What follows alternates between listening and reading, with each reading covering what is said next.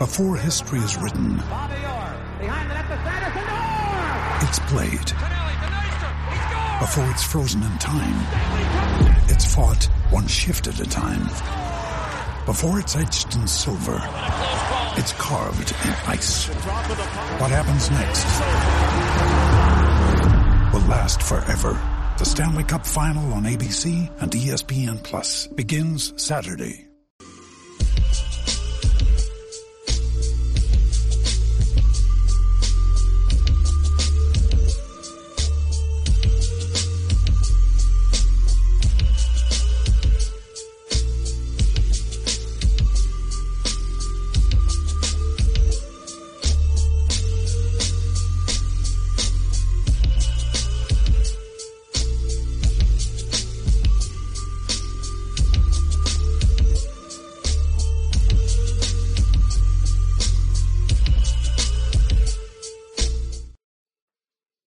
Hey man, how's everybody doing, man? This your boy BJ Jones, man. We here. We have made it.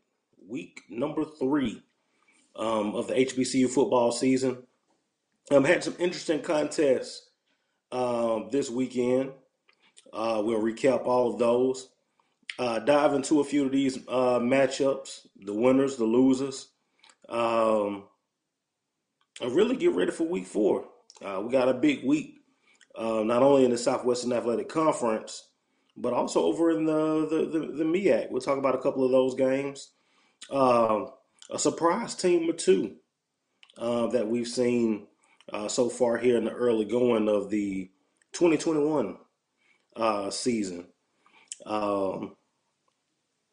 Welcome to Inside HBCU Football, the realest, trillest place for sports and guy talk, especially sports of the HBCU variety. Shout out to Doug Stewart for that realest, trillest. My man Doug Stewart of the Two Live Stews. Interesting weekend. I think that we saw some coulda, woulda, shouldas this weekend. We'll talk about those. We saw some opportunities for a few FBS wins, not only in the SWAC, but over in the MEAC with South Carolina State, with them going out west to New Mexico State. And I'm going to play therapist for just a little bit, so people will relax just a little bit. We'll get into all of that tonight. Our game of the week, my game of the week, the game that I had circled as the game of the week, actually happened on Thursday night. Alabama A&M going down to Daytona, Florida to face off against Bethune-Cookman. Bethune-Cookman, their first game in the Southwestern Athletic Conference, first conference game, starting a new era, if you will, and everything that happened on Thursday night. We'll jump into that. Really excited. Don't let the eyes fool you. Tired. Just was traveling this weekend. Just got back in from Dallas, Texas. Had a good time, but don't let the eyes fool you. I'm ready to go. I'm charged up. You should be ready to should be charged up as well. If you're watching this, don't care how you're watching. Facebook group, the Inside HBCU page, BCSN page. No matter how you're doing it. First of all, before we get started, I want to say I appreciate you. You could be anywhere in the world, but you chose to be here with me, and I appreciate it. Let's get it started. Let's go to game of the week.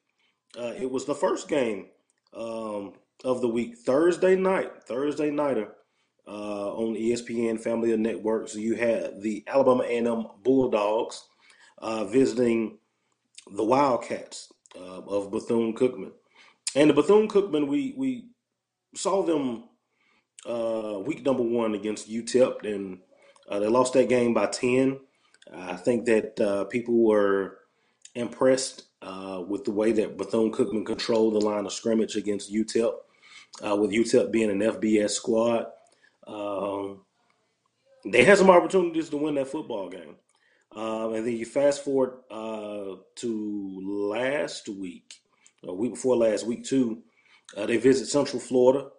They actually did not play bad in that game. Actually did some things well. And then coming into Thursday, a lot of people picked Bethune-Cookman. They thought that the physicality up front was going to be too much for Alabama A&M. And how would A&M react? Remember, Alabama A&M had that close ball game week 1 against South Carolina State. They didn't play in week 2. They were off. And coming off that off week, only having one game in the books, how would they compete against Bethune-Cookman? One thing I can say about this game, I think that the wild card in this ball game on either side of the football was Gary Quarles, running back from Alabama A&M. We talk about the pass game in Alabama A&M with Keel Glass and that group of receivers, the Outlaws, as they like to be called. But it was one Gary Quarles from Tuscaloosa, Alabama, 27 carries for 101 yards. And then it was a hidden yardage that he was able to get during that particular ball game. Gary Quarles added 3 receptions for 46 yards. And it seemed like every reception that he had was an impactful one. A young man that almost had 150 total yards. I thought that he was the X factor for Alabama A&M. If you're Alabama A&M, you get by 30 to 27. I think if you're Bethune-Cookman, this is another coulda, woulda, shoulda. There were 4 drop passes in that ball game that if they're caught, Bethune-Cookman goes in to put points on the board. And those were the difference between 6 points, 3 points, and no points. I think from the quarterback position, I think Patrick from Bethune-Cookman missed some opportunities to scramble and get big yardage. Bethune-Cookman starts off 0-1 in conference play. Bethune-Cookman and Florida A&M, the 2 new members to the Southwestern Athletic Conference, both 0-1 in conference play. We'll talk about that. But this is just the start of the season, and Alabama A&M gets it started off right. They will go to Mobile this weekend and play Tuskegee. And if we saw anything in that North Carolina Central, Winston-Salem State ball game, don't take the Golden Tigers lightly. I think that NC Central may have done that this weekend and ended up in a dog fight. I'm joined today by my man A.D. Drew. Speaking of Tuskegee, he's in the building. What's going on, Drew? What's going on, BJ? Oh man, I can't call it, man. We're going over the game of the week for week number 3. Alabama. I've been watching the whole time. Yeah, man. So, how? What was your thoughts on that ball game? The Bethune A&M game. Yeah. I don't know what it is about A&M, BJ. They will find a way through these 2 games that we've seen this year, and even going back to 2019, to let a team stay in the ball game and to hang around. So, thus far, it has not hurt them, but sooner or later, it is going to hurt them where a team is going to take advantage, be able to take complete advantage of those opportunities that Alabama A&M leaves open to the door. Seems like Alabama A&M does not put their knee on somebody's throat when they have the opportunity, but instead gets up, lets them breathe, and you get hit with another gut punch if you're an Alabama A&M Bulldog. But they've got just enough to continue to win. And once again, they were able to outscore somebody. Defense. Yeah, and this is the thing. Yeah, and this is the thing. Going back to what you said, Alabama A&M, the way that they played, I'm going to give you some numbers. One team outgained the other team 366 to 358. In the pass game, it was 234 to 221. In the run game, it was 145 to 124. This is the biggest difference. Penalty yardage, 11 penalties for 91 yards, 14 penalties for 144 yards. And here's another big difference. Turnovers, 3-1. Bethune-Cookman outgained Alabama A&M on the ground. They averaged 5.5 yards a carry, put 221 up in the air, put 366 total yards on Alabama A&M. But the difference was those penalties, 144 yards in penalties, and 3 turnovers. Yeah. And you got those 3 turnovers, BJ. But there was a couple of times that the ball was put on the ground that the offense recovered for both teams. Yeah. And like I tell everybody, yeah, the only time you see fumbles on the stat sheet is actually when the defense recovers the ball. The offense gets the ball back, it doesn't go on the stat sheet, but it's a concern. Now, if that game Thursday night is on a dry track instead of a wet track like it was, does Bethune have enough to beat Alabama A&M? Something you have to question. Yeah, and I think, one of the biggest questions coming to the ball game was how would Alabama A&M up front deal with the physicality of Bethune-Cookman? And I thought that Alabama A&M's offensive line held up well at times. I thought that Akil Glass did a great job of avoiding pressure.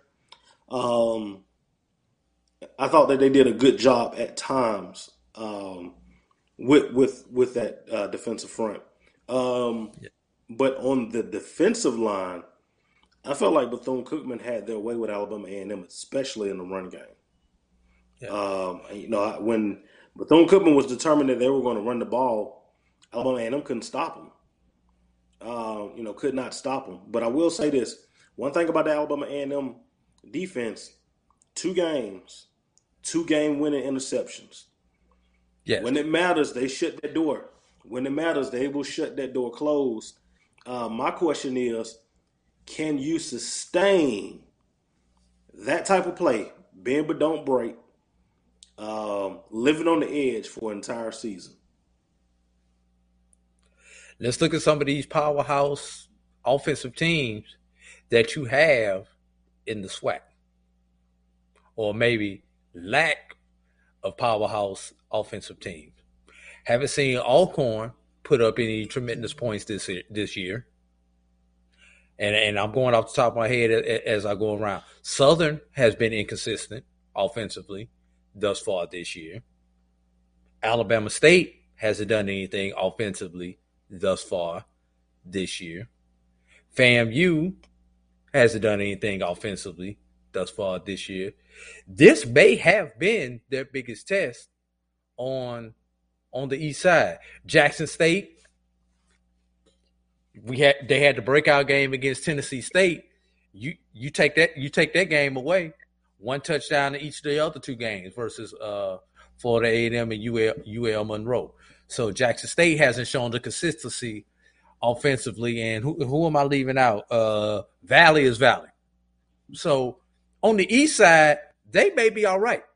When they cross over and see possibly a Prairie View, is UAPB on their schedule this year? Yes. Okay. That's another team who can score with Alabama A&M. So it's going to take a team that can score with Alabama A&M.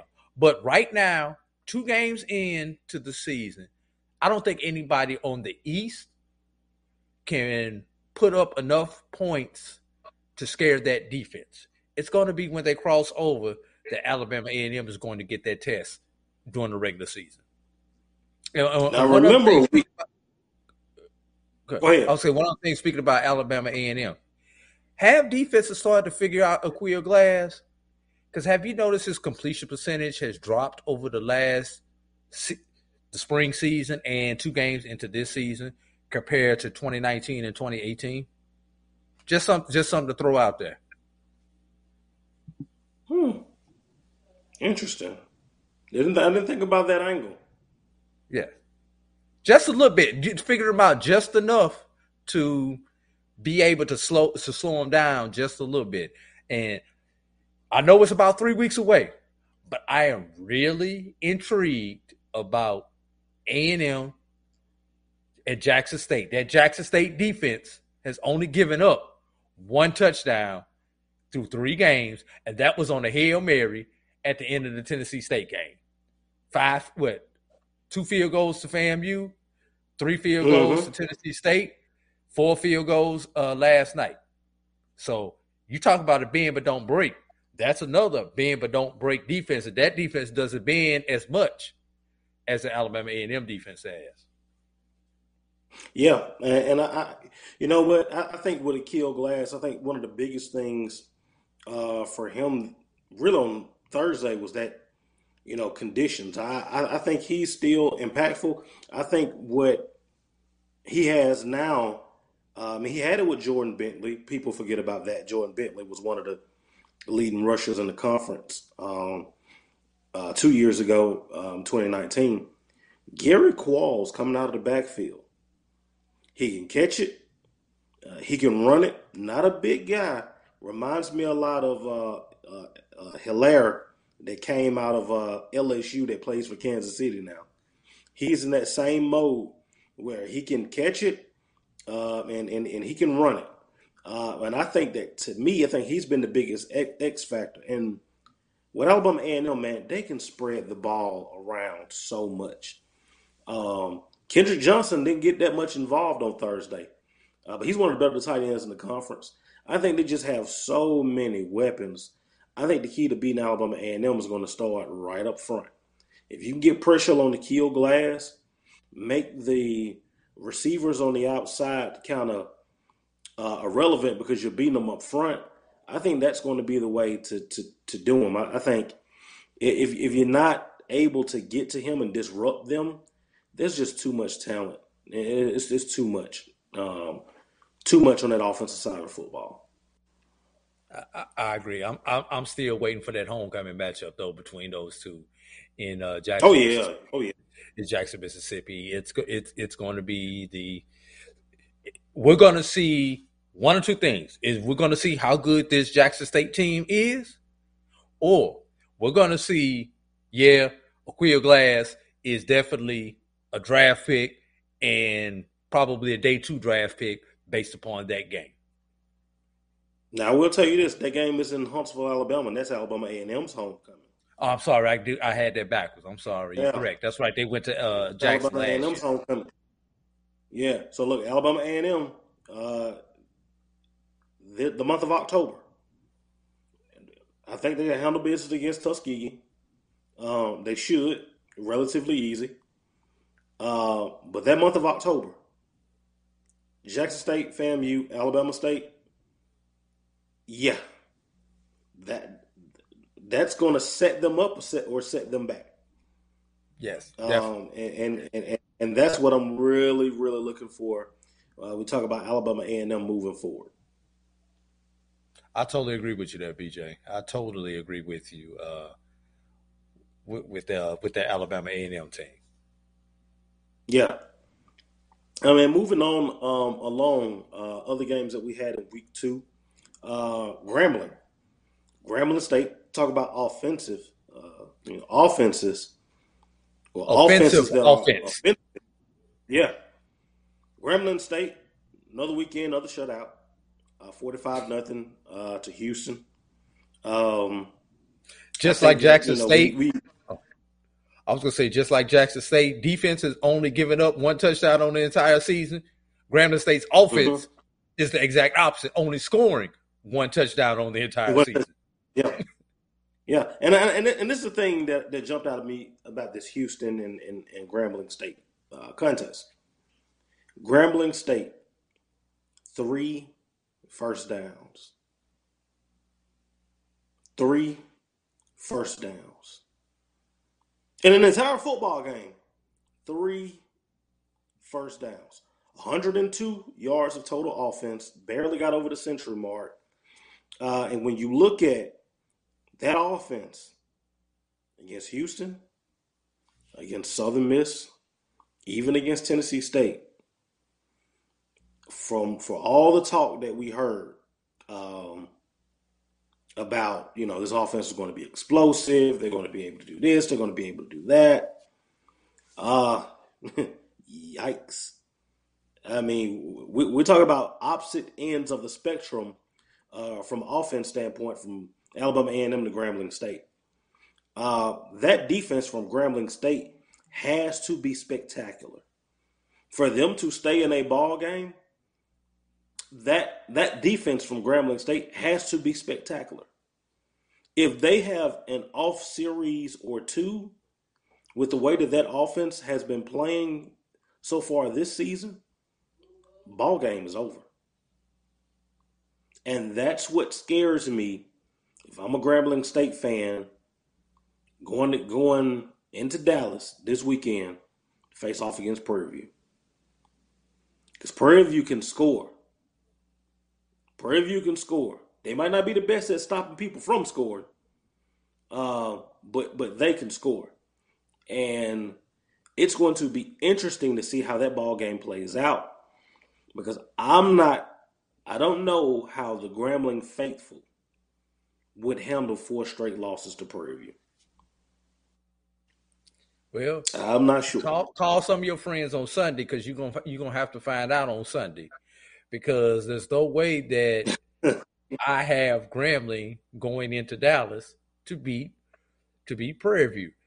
And quiet as it kept, Prairie View, with the win over Grambling, will have a 2-game lead over everyone on the west side of the SWAC, considering they wouldn't be the only one who has played 2 teams. Texas Southern, who they beat, and then Grambling, this would be their opening game. So they could have a comfortable lead in the SWAC. But yes, Prairie View, we know we have seen this before where you guys have gotten off to good starts. And I've said this before.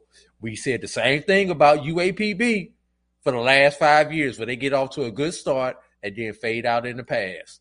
But this spring, they were able to put it together and hold on to that big lead. So maybe this is an opportunity for Prairie View to be the UAPB of the spring and get off to a good start and hold that lead. Do you realize, AD Drew, Gremlins played 2 quarterbacks. Yesterday was Alden Clark. You saw in the Tennessee State game, as well as the game against Southern Miss, you saw them going with Elijah Walker. You realize that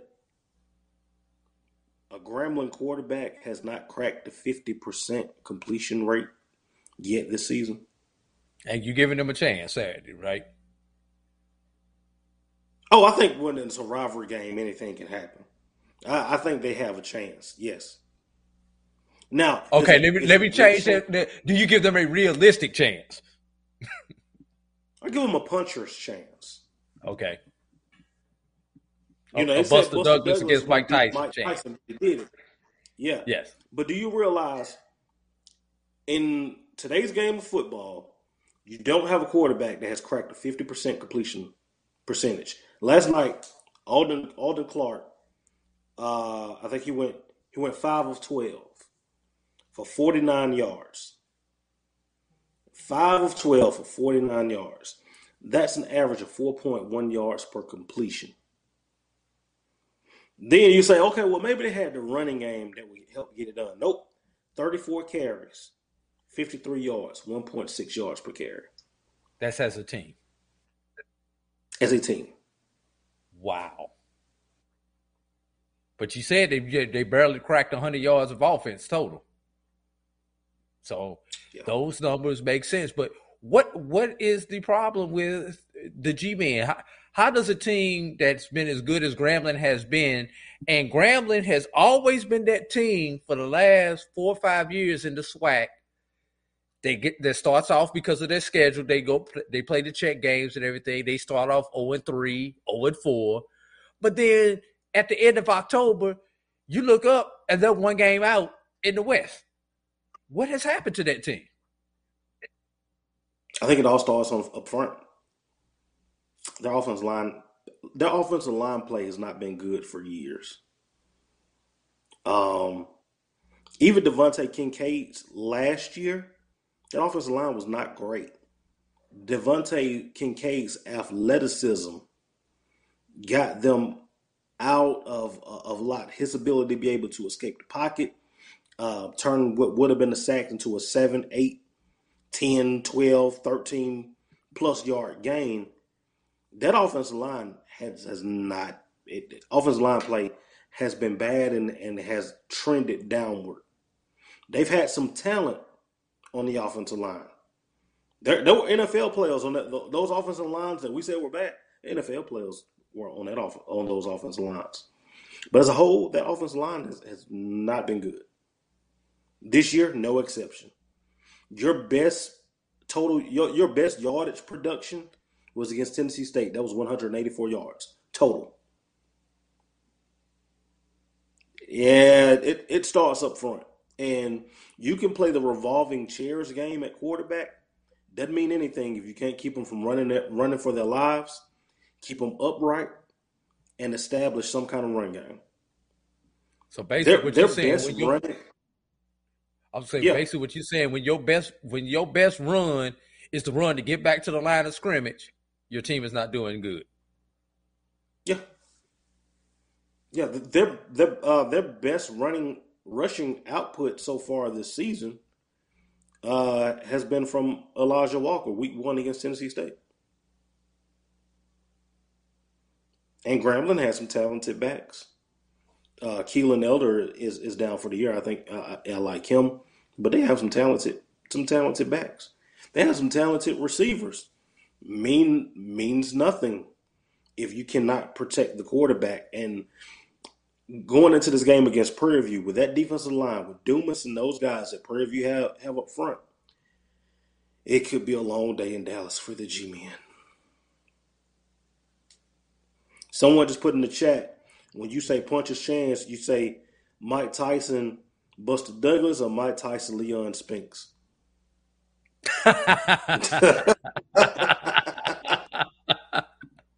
Wait. Now, I'll give it to you. Who was that George Foreman beat when he was like 47 years old?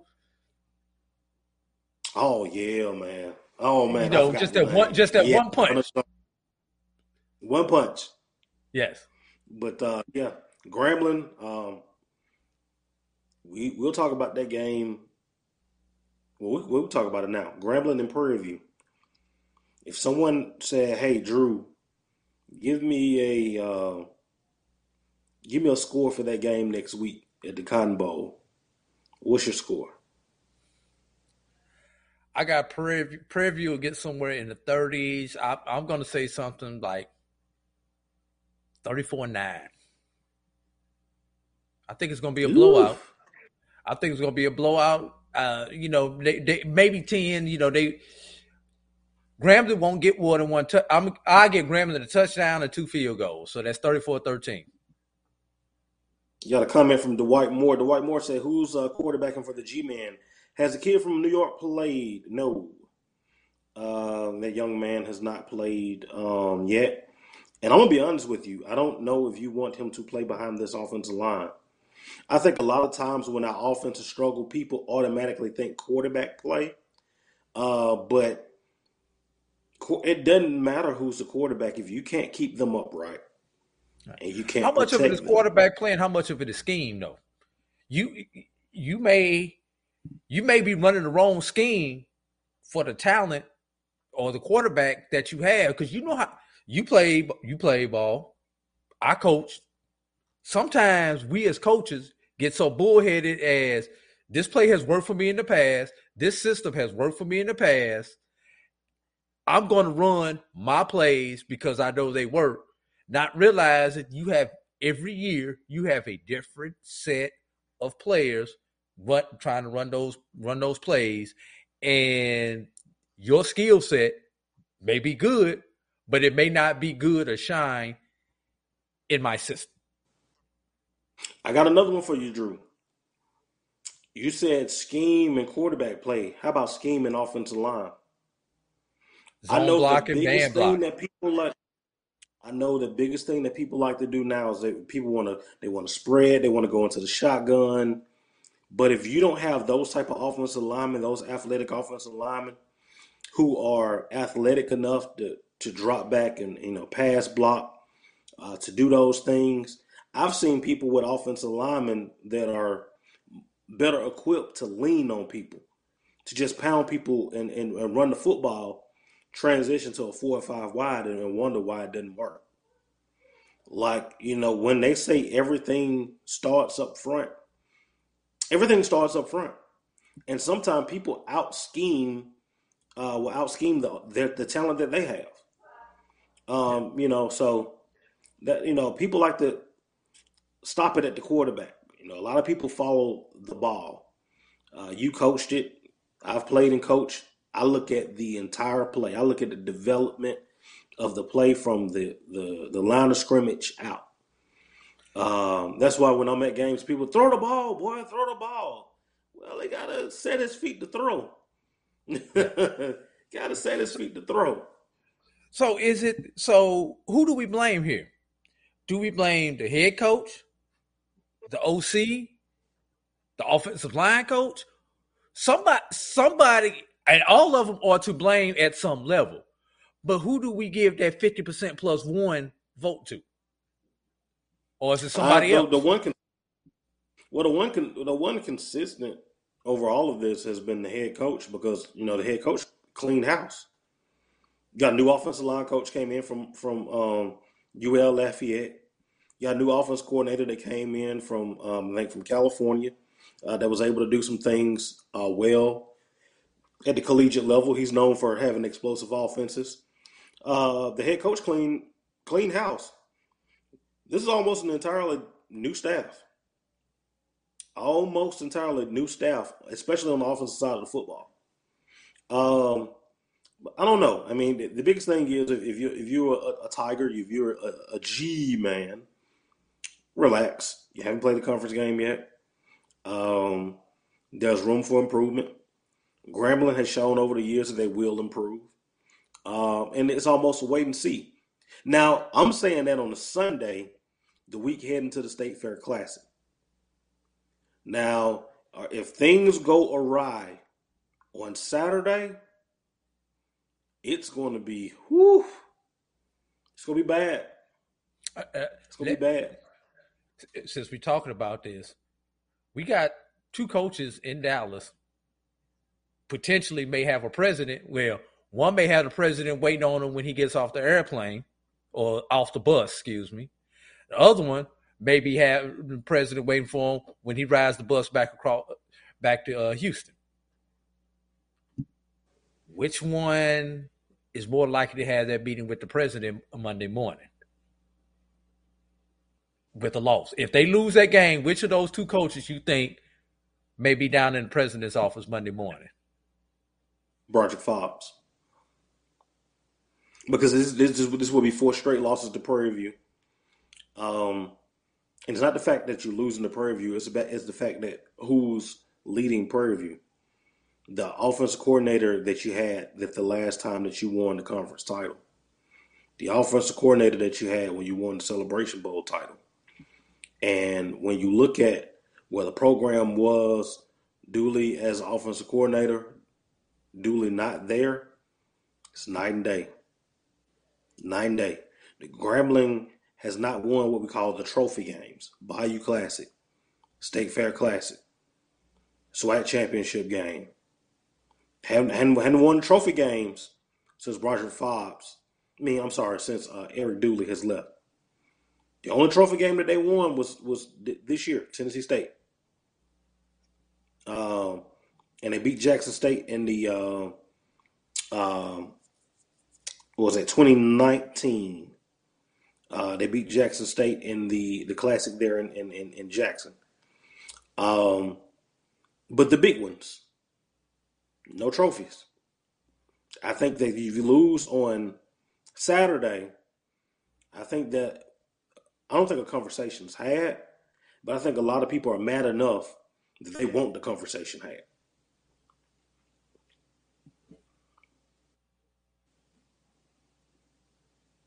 Gotcha. What about what's going on the reservation? Well, I will say this before we dive into what happened, what's going on the reservation. Shout out to Alcorn State. No one gave Alcorn any chance to go to South Alabama and do what they did.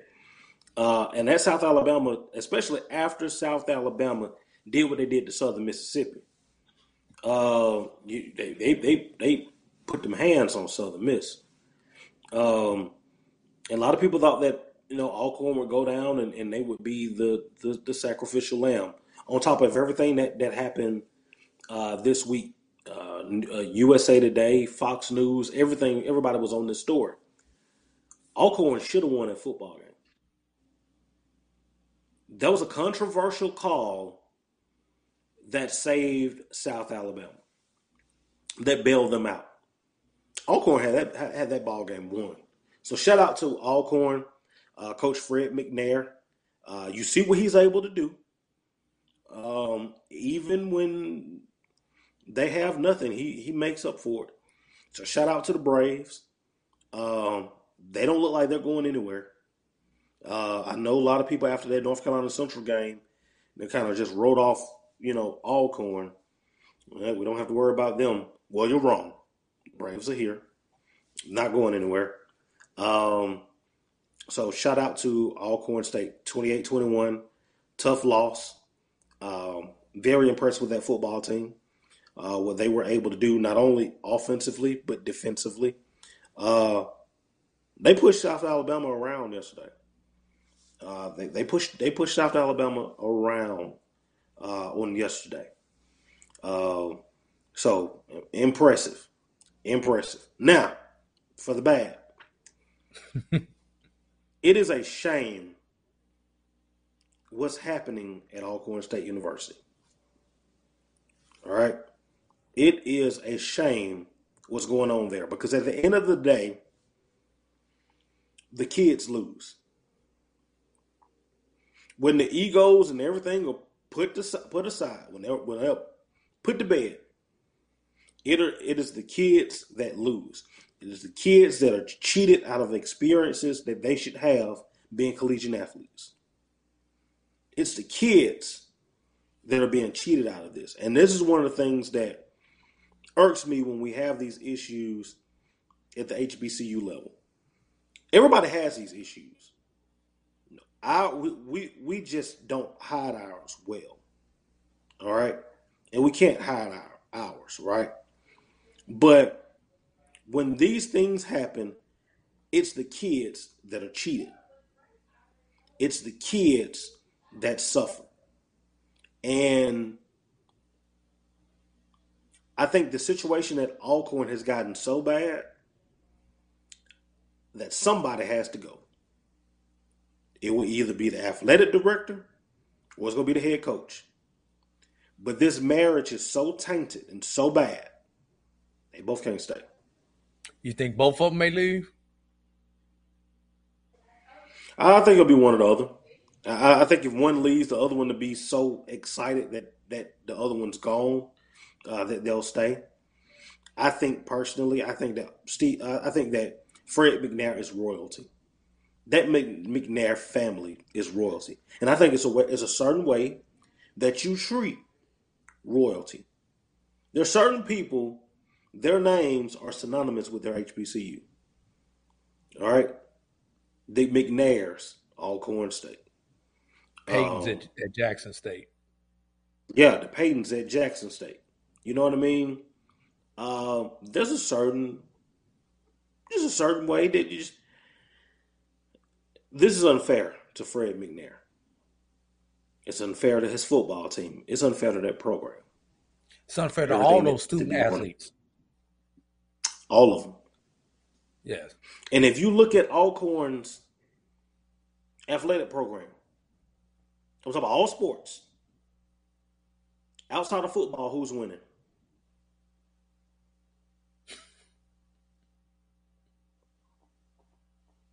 Outside of football, who's winning?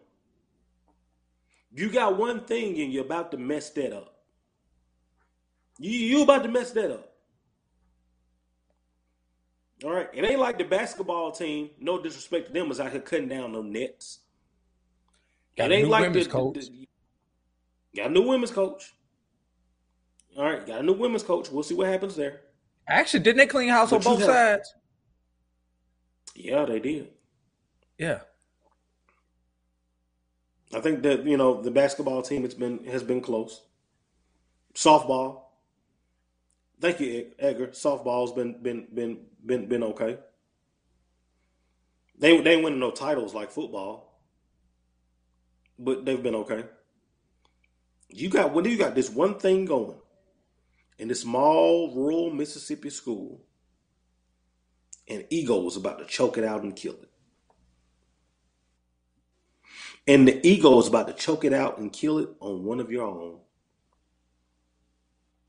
On one of your own. Fred McNair didn't come from Michigan. Fred McNair didn't come from California. He wasn't a Southern Miss guy that had to go to Alcorn for opportunity. He is the original Air McNair. He is the original Air McNair. My heart goes out to the people at Alcorn. My heart goes out to the people at Alcorn. I got friends that are alumnus, cousins that are alumnus, one that's still in school there right now. Shout out to L'Oreal Childress. But yeah, they they are frustrated, and they have every right to be frustrated. Mallet said, my boy Jay Mallet, what's up, man? Said the AD's gonna leave and everybody better watch out. Man, we'll see. We'll see how this thing plays out. But I don't think it's to the point both of them can't stay. How you feel about that one, man? Who, me? Yeah.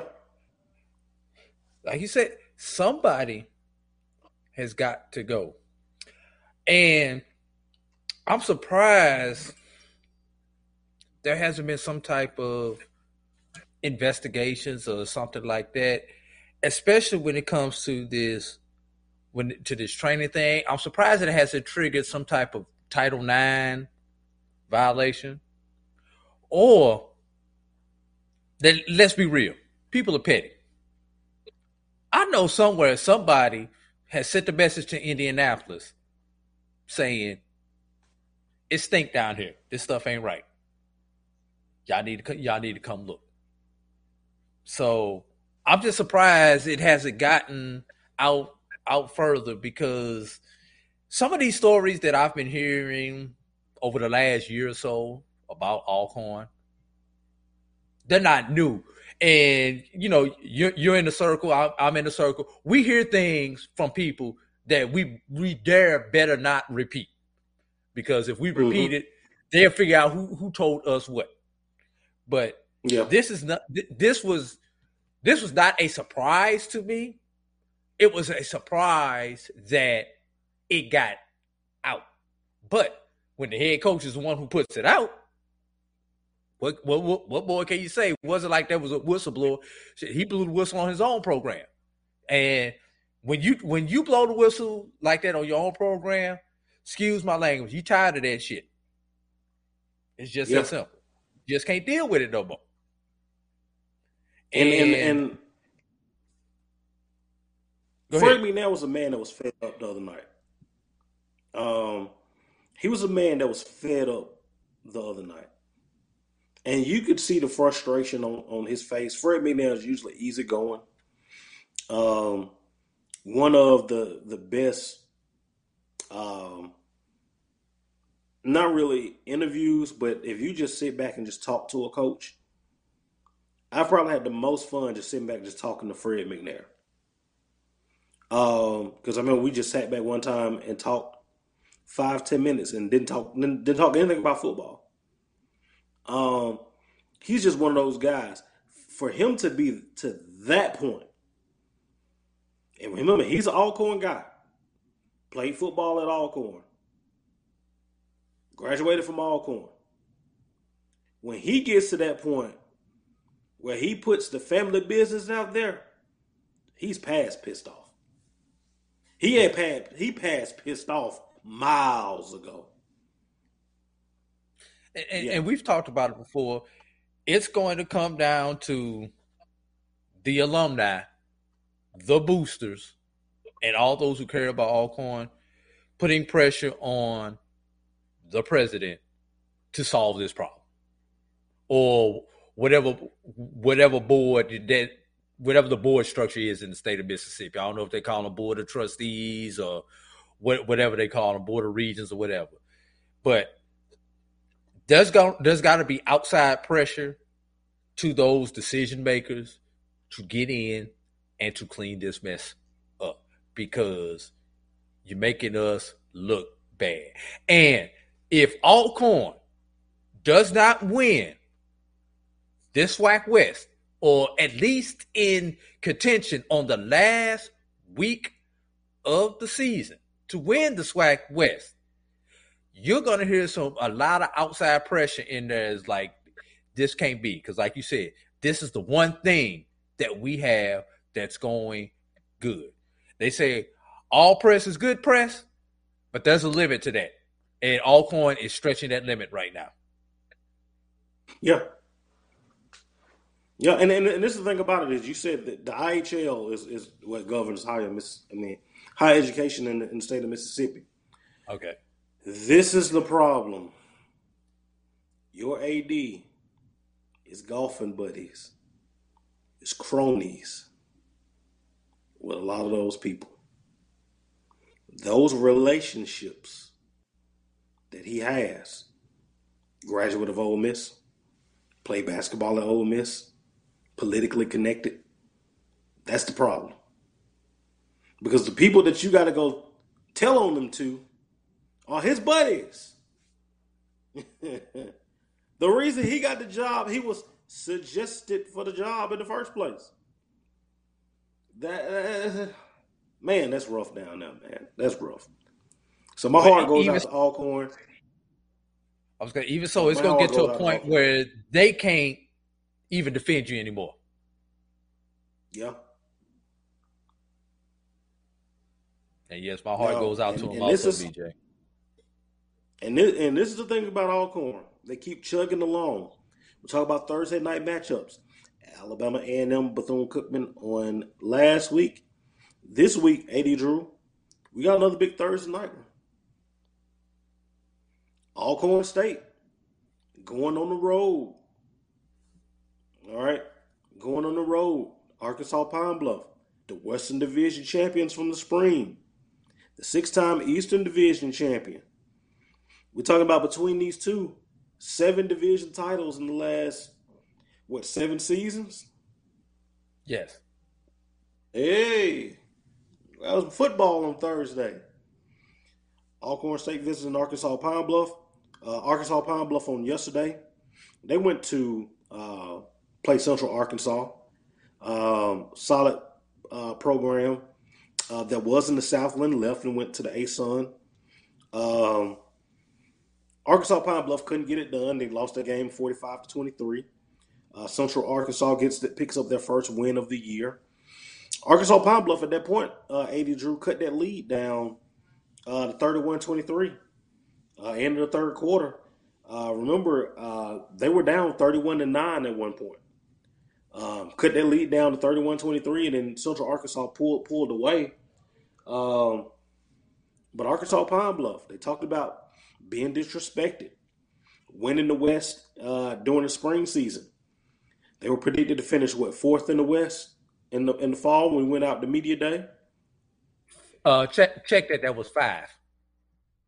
5, okay, which was worse. All right. They feel disrespected. As well as they should. Alcorn feels a little bit disrespected.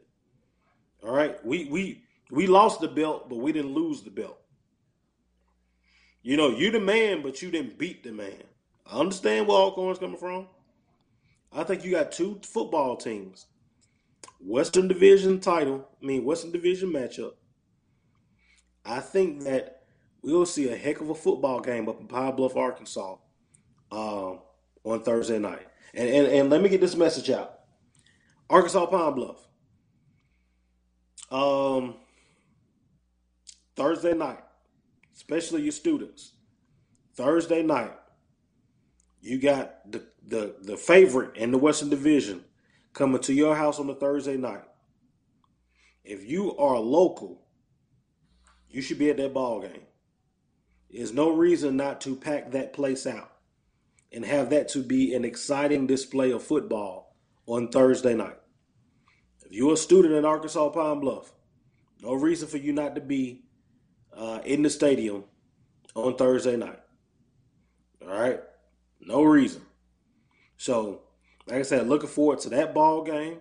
Felix Harper and that Alcorn offense, that Alcorn defense as well, going up against Skylar Perry and some of the weapons they have offensively. Jalen Thigpen on the defensive side of the ball for Arkansas Pine Bluff. I think I'm looking forward to that one, man. I'm looking forward to that one. I'm going to go back and watch Arkansas Pine Bluff in Central Arkansas. I watched Alcorn in South Alabama a little bit last night. If I had to lean right now, I would lean the Braves. I think Alcorn will win that ball game. But I'm going to go back and I'm going to watch Arkansas Pine Bluff to see if am I missing something. So I'll get a score prediction out there sometime this week. But I'm looking forward to that one. That's my game of the week. It's definitely one of the games of the week. Probably the game of the week when it comes to the Division I teams that we have. You know, the only other game that you may have that could compare it, and I know we on SWAC right now, would be Central and A&T over Big South versus BIAC, with that being a rivalry game. You know, those are the top two games of the week, with that Central A&T game being 6:00 Saturday in Greensboro. So, but getting back to your game, Alcorn feels like, since we've been using boxing analogies all night thus far, feels like Muhammad Ali. When Muhammad Ali got stripped of his title back in the 60s because he refused to go to Vietnam, so he was no longer champion and had to fight to get his championship back, and thought he was going to be fighting Joe Frazier for the championship, but obviously Frazier lost at the fight beforehand. So that's kind of what it feels like. Ali being stripped and Ali having to go back and regain his championship. That's how Alcorn feels right now. But it's going to be a tough road. I really do think, and I'm torn on this game just like you are. I think UAPB may be in a little bit better position, especially with Alcorn traveling on a short week to Central Arkansas to play the game. So I really think UAPB should have the advantage in this particular game. But this is Alcorn we're talking about. McNair has his teams prepared. And if this week didn't show you anything, how Fred McNair has his team prepared despite obstacles and focus, then you just won't believe in Alcorn for anything. Yeah. I mean, I like Alcorn. I think that they have come together. The mistakes that they made in week 1 against Central, they haven't made moving forward. Felix Harper protects the football, big key. That defense, the light has come on. Alcorn was my prediction to win the Western Division title. People asked me after week 1, did I want to change that? And I said, hey man, this is chess. It ain't checkers. Let it all play out. But I think Alcorn is sitting pretty. I like Alcorn to win. If I had to just give you a score right now, I would probably say Alcorn maybe 24-13. But it's gonna be interesting. And I think for Arkansas Pine Bluff, you need this one because people expect Arkansas Pine Bluff as a program to do what they do. They go up here, come down here. Go up here and come down here. I think Doc Gamble is working to try to keep that program from bottoming out. Going high and bottoming out like we've seen in the past. And I think for Arkansas Pine Bluff, this is one of the games that you need to make a statement. This is a football game that you need to make a statement. We'll see. I thought that they had an opportunity with Central Arkansas. Central Arkansas is not nearly as strong as a program that we've seen in the past. They're still pretty well coached. The Bears aren't as good as we've seen in the past. I thought that was an opportunity. But they have an opportunity to make a statement in conference with Arkansas, with Alcorn coming into Arkansas Pine Bluff to make a statement. So we'll see. We'll see. If you ask me for a score right now, 5 days out from the game, 27-17, Pine Bluff. You like Pine Bluff? I like Pine Bluff. No. I'll say we 5 days out. I might change it, but we 5 days out. I like Pine Bluff right now. There you go. I like Alcorn. I say 24-13. I like Alcorn. I haven't determined really about how much or how little, but I like Alcorn to get this one done. Yeah. Definitely. What you think about Central and A&T? Oh, I'm sorry. I was going to ask what you think about Central and A&T. You know what? Prior to this weekend, I said, I thought that this could probably be a good game, but I think we saw Central really. I think they were looking ahead, and almost got bit by Winston-Salem State. I like North Carolina A&T to win it. North Carolina A&T has pounded Central these last couple of meetings. It hadn't been competitive at all. I think that this game coming up on Saturday, I like A&T to win it. And I think it will probably be 14 plus points.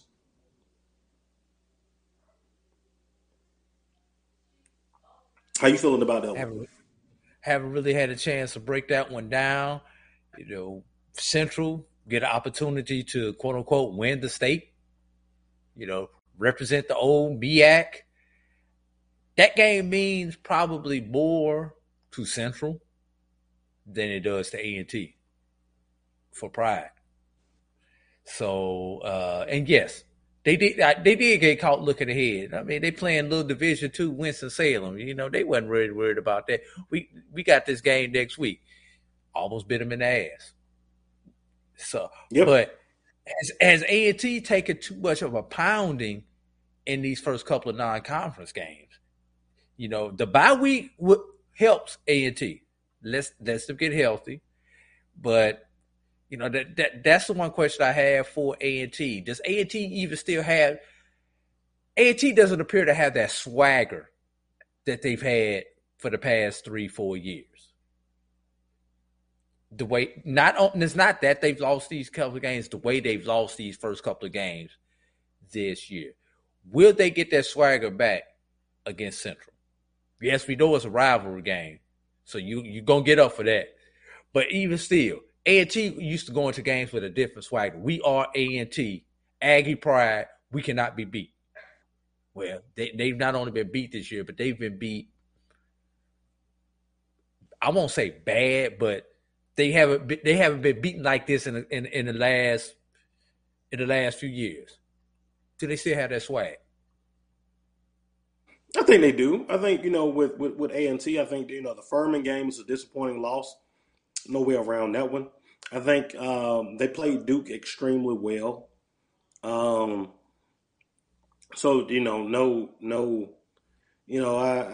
give them a lot of credit for the way they competed against Duke.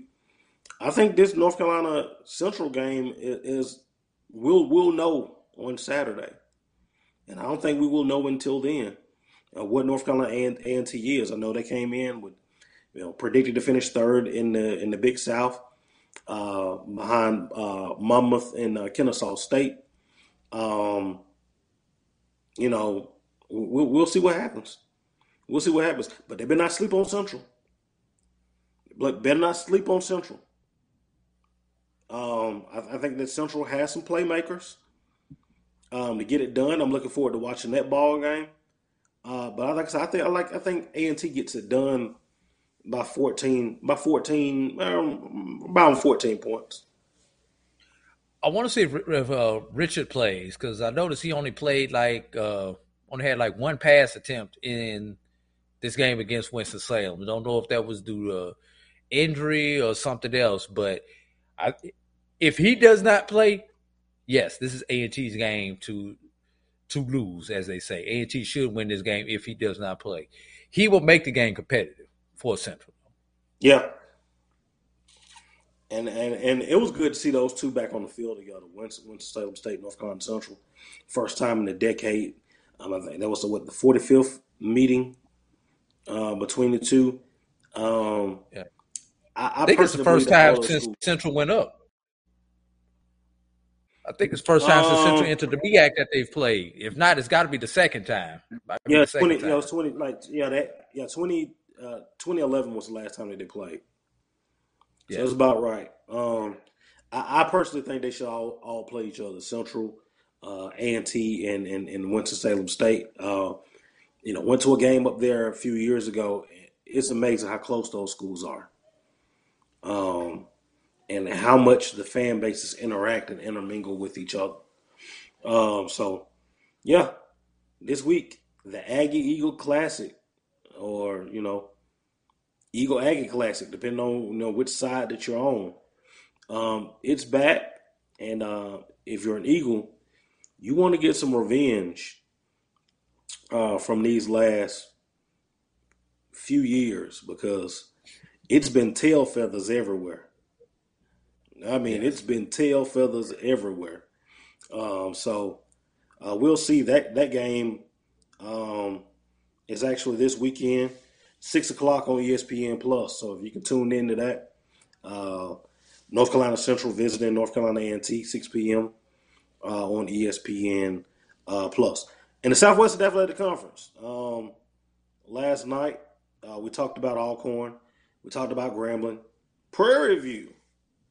We talked about that matchup with Grambling, but Prairie View getting a win over Houston Baptist, 37-27.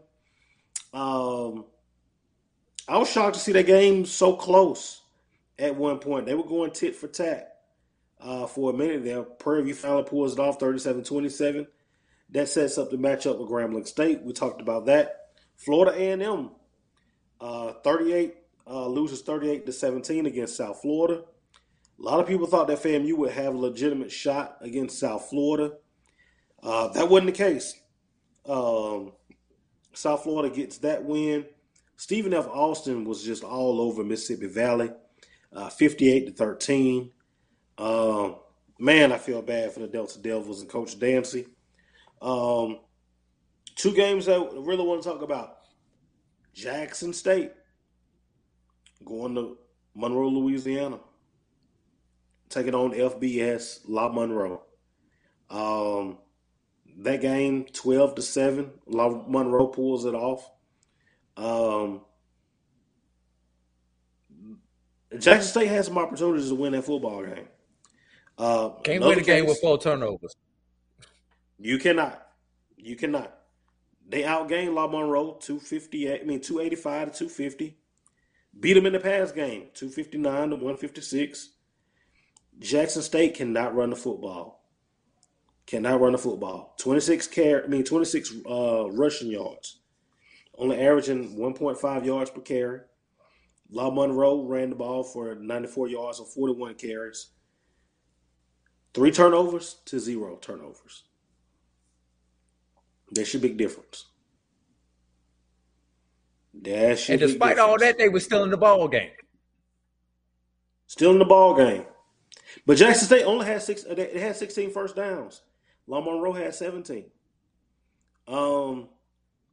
This is a weird game, man. It was a weird game. I was waiting for Jackson State to find, to blow it open, and it just never happened. But Jackson State, that defense, the dark side might be back.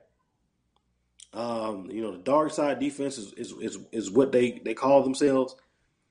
They're back. Now this is the dark side. You can call this group the dark side. Some of those other groups in the past, you just play. That's just Jackson State's defense. But this is the dark side right here. And I think that defensively, I like what they're able to do going into SWAC play with this defense humming the way that they are. They got some dudes over there. They got some dudes over there. They got Delta State this weekend, Division II opponent. Don't sleep on them. Delta State ain't the Delta State of the other past. This is not the states. This ain't your daddy's statesman. This different Delta State. I think they should be able to handle Delta State with no problems. I think they have to protect themselves from playing down to another team's level.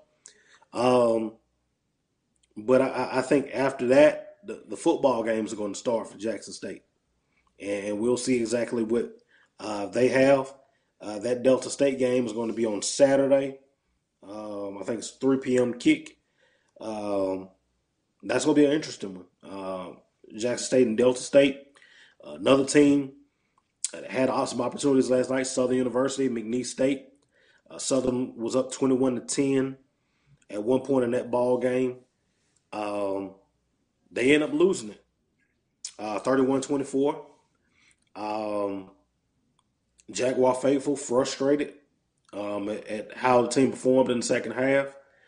To go from 21-10 up and then getting outscored in the second half. Yeah. A lot of people are asking Tulsa and Chase, hey, what's going on with Southern? We don't know. We don't know. There's a lot going on with Southern. Discipline, number one. Turnovers, number two. Missed tackles, number three. Inconsistent quarterback play, number four. There's a lot. Right? There's a lot going on with Southern. There's not one thing. But we'll see what happens with them as they open up conference play on Sunday. Remember, they're going to play on Sunday against Mississippi Valley. That game is going to be on ESPN+. I think that's going to be a 2 p.m. Kick in Jackson, Mississippi, not in It'll be in Mississippi. That one's going to be in Jackson, Mississippi on Sunday. So we'll see what the Jaguars look like on Sunday. Just if you keep it score at home, the SWAC slate this week looks like this. Arkansas Pine Bluff will host Alcorn State on Thursday night. That's going to be a 7:30 ESPNU game. So make sure if you're not in the building, you're checking that one out on ESPNU. Delta State visits Jackson State on Saturday at 3 p.m. Grambling and Prairie View in the State Fair Classic out in Dallas in the Cotton Bowl. That game will kick off at 5 o'clock. Tuskegee and Alabama A&M will link up in Mobile, Alabama in the Gulf Coast Challenge. What's wrong, AD True? You think that was going to get bloody and ugly? Look, you know I'm a Tuskegee man. I just hope we can keep them under 50. You know when you used to get in trouble as a kid and you do something that just went over the line, right? You just went over the line and your mom say, I'm finna get you for old and for new. Right. That's how I feel about Tuskegee going in this game. I think the Alabama A&M was about to get ready to get Tuskegee for old and new. Yeah. It's but even if we lose this, we still own the series like 37-17 or 37-21, something ridiculous like that. So we own the state of Alabama. So it's time for some people to try to catch up with us at Tuskegee. Yes. But for all those years that you beat them. And everybody coming back to get us the same time. Yeah. Also in the SWAC this week, there's another interesting matchup, AD Drew. We talk about coaches on the hot seat. We talk about Bethune-Cookman goes to Montgomery, Alabama on Saturday. 6 p.m. ESPN Plus kick. Bethune-Cookman visits Alabama State on Saturday. Yeah. Hold up. Charles Jemison. Check that. Tuskegee has the series record over Alabama A&M. I just did the research on it because I just did the research on Tuskegee's 700 victories. Check your research. I'm sorry, man. I had to cut that off. Okay. But yeah, Bethune-Cookman looking for a SWAC conference win number 1. Going to Montgomery, Alabama. It's Alabama State who needs a win. Needs to start off conference play 1-0. C.J. Jemison said you can right heel Eala's eulogy. If this thing don't go right in Montgomery on Saturday, look at the next few games for Alabama State. You got Bethune-Cookman, Florida A&M, Jackson State, Alabama A&M. Those are the next few games. I want you to find the win in there. Tuskegee owns a record 27, 23, and 3 over Alabama A&M. Last meeting was 2014. A&M did win that one 30-17.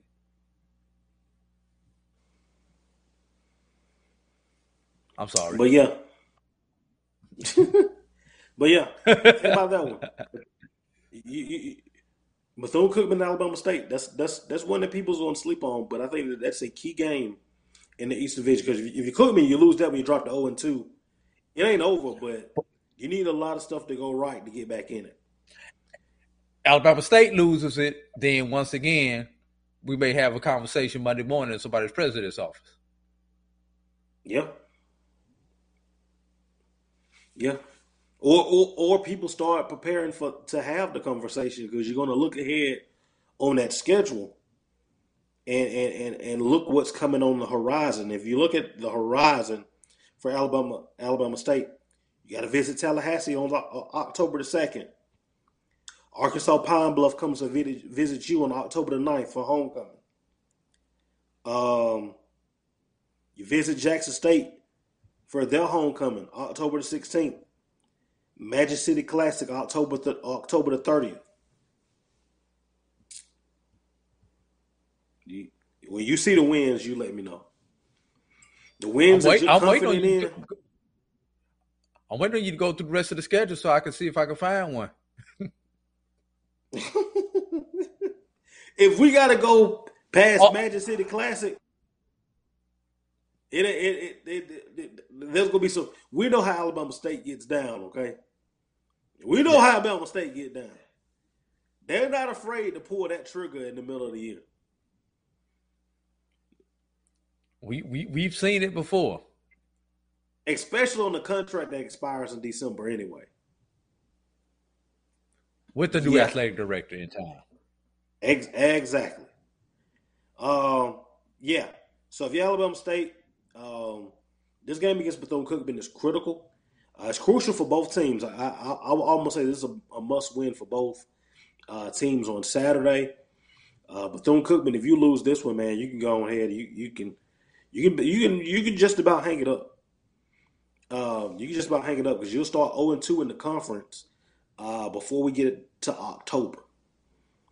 And that's 0-2 before you get to Jackson State, before you get to Florida A&M. Before you get to some other teams on that schedule. So Bethune-Cookman needs this one. I think the pressure is on both of these programs on Saturday, which is why I think this game will be close. I like Bethune-Cookman to get by on this one. But I think it's going to be close. And our last game featuring a conference member, Texas Southern visits Rice. And I don't even know what to call this one. 0-2 versus 0-3. It's like a matchup between bad and batter. You've heard of the movie Dumb and Dumber? Well, this is the matchup between. This is the matchup between bad and batter. We'll see what happens with this one. Speaking of conversations and presidents having conversations, how far is that one off in Houston, Texas, with Clarence McKinney? I think. I don't know. I think he might be safe for. He'll be safe through the end of the year. Now, it may be some deep thought, but I really think he probably gets one more year to try to get this thing figured out. Because they're on the upside, so I just think he's going to get one more year. I can't tell you. I can't really pinpoint why. It's just a gut feeling that I have. He's going to get one more year there to try to get it figured out. But he's got to show some promise. He's got to show a trend in the right direction this year. Caffey can't do another offer. No. And man, over in the MEAC yesterday, Howard and Hampton. Did you watch that game? I caught the highlights of that game. Howard, with their 3 turnovers in the third quarter, really turned that game around for Hampton. You know, Hampton was winning, but Hampton took control of the momentum in the third quarter, scored on 2 of those 3 turnovers. Howard tried to make a ball game out of it in the fourth quarter. So, you know, but Howard looking bad, man. That's the best base I could put it right now. Howard looks bad. Morgan State looks bad. Delaware State looks bad. When you start talking about the MEAC, it looks like it might be a 3-horse race, with the lead horse being South Carolina State. With South Carolina State, Norfolk State, and North Carolina Central. Because everyone else in that league right now doesn't look good. How you feeling about that one?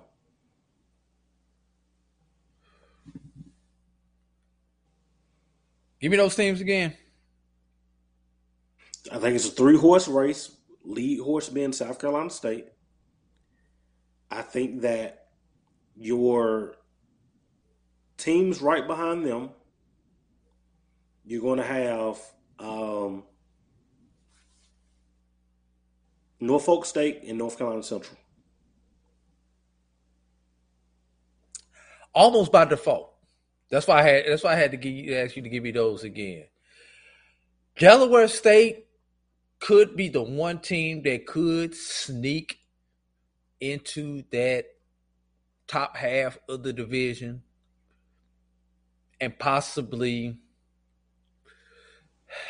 I'm trying to see who, if I put Delaware State in there, who do I have to take somebody out? I almost want to say Norfolk would be the team I would take out. Right now, today, what's this? September 19th? Yeah. If I put Delaware State in, I have to take Norfolk out. I thought South Carolina State would be the clear runaway in the MEAC. South Carolina State realistically could go into the MEAC play 0-5, 0-6 by the time they start conference play.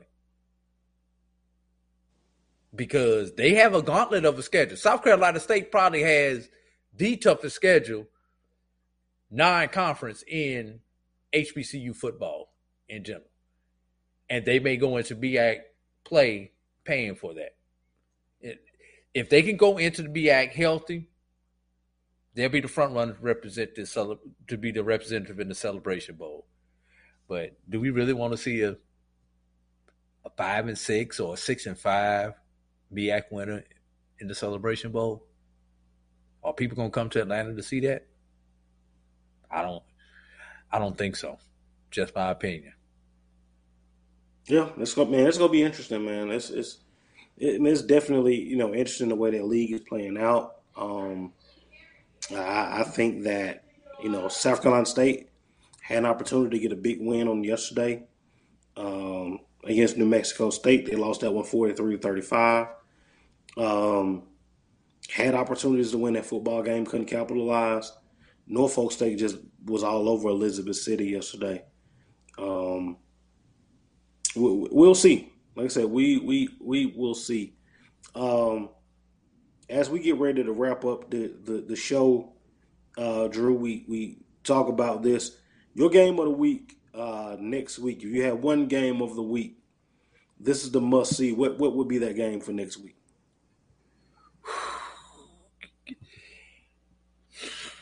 Let me glance at my schedules right quick while you saying that. Hold up, because I had all of them pulled up here just a second ago. There it is. There's my. Had to go find my on it tab on my laptop, man. Game of the week. I'm gonna do it like this. I'm gonna give you one upper division game, and I'm going to give you a lower division game. Okay. In the upper division,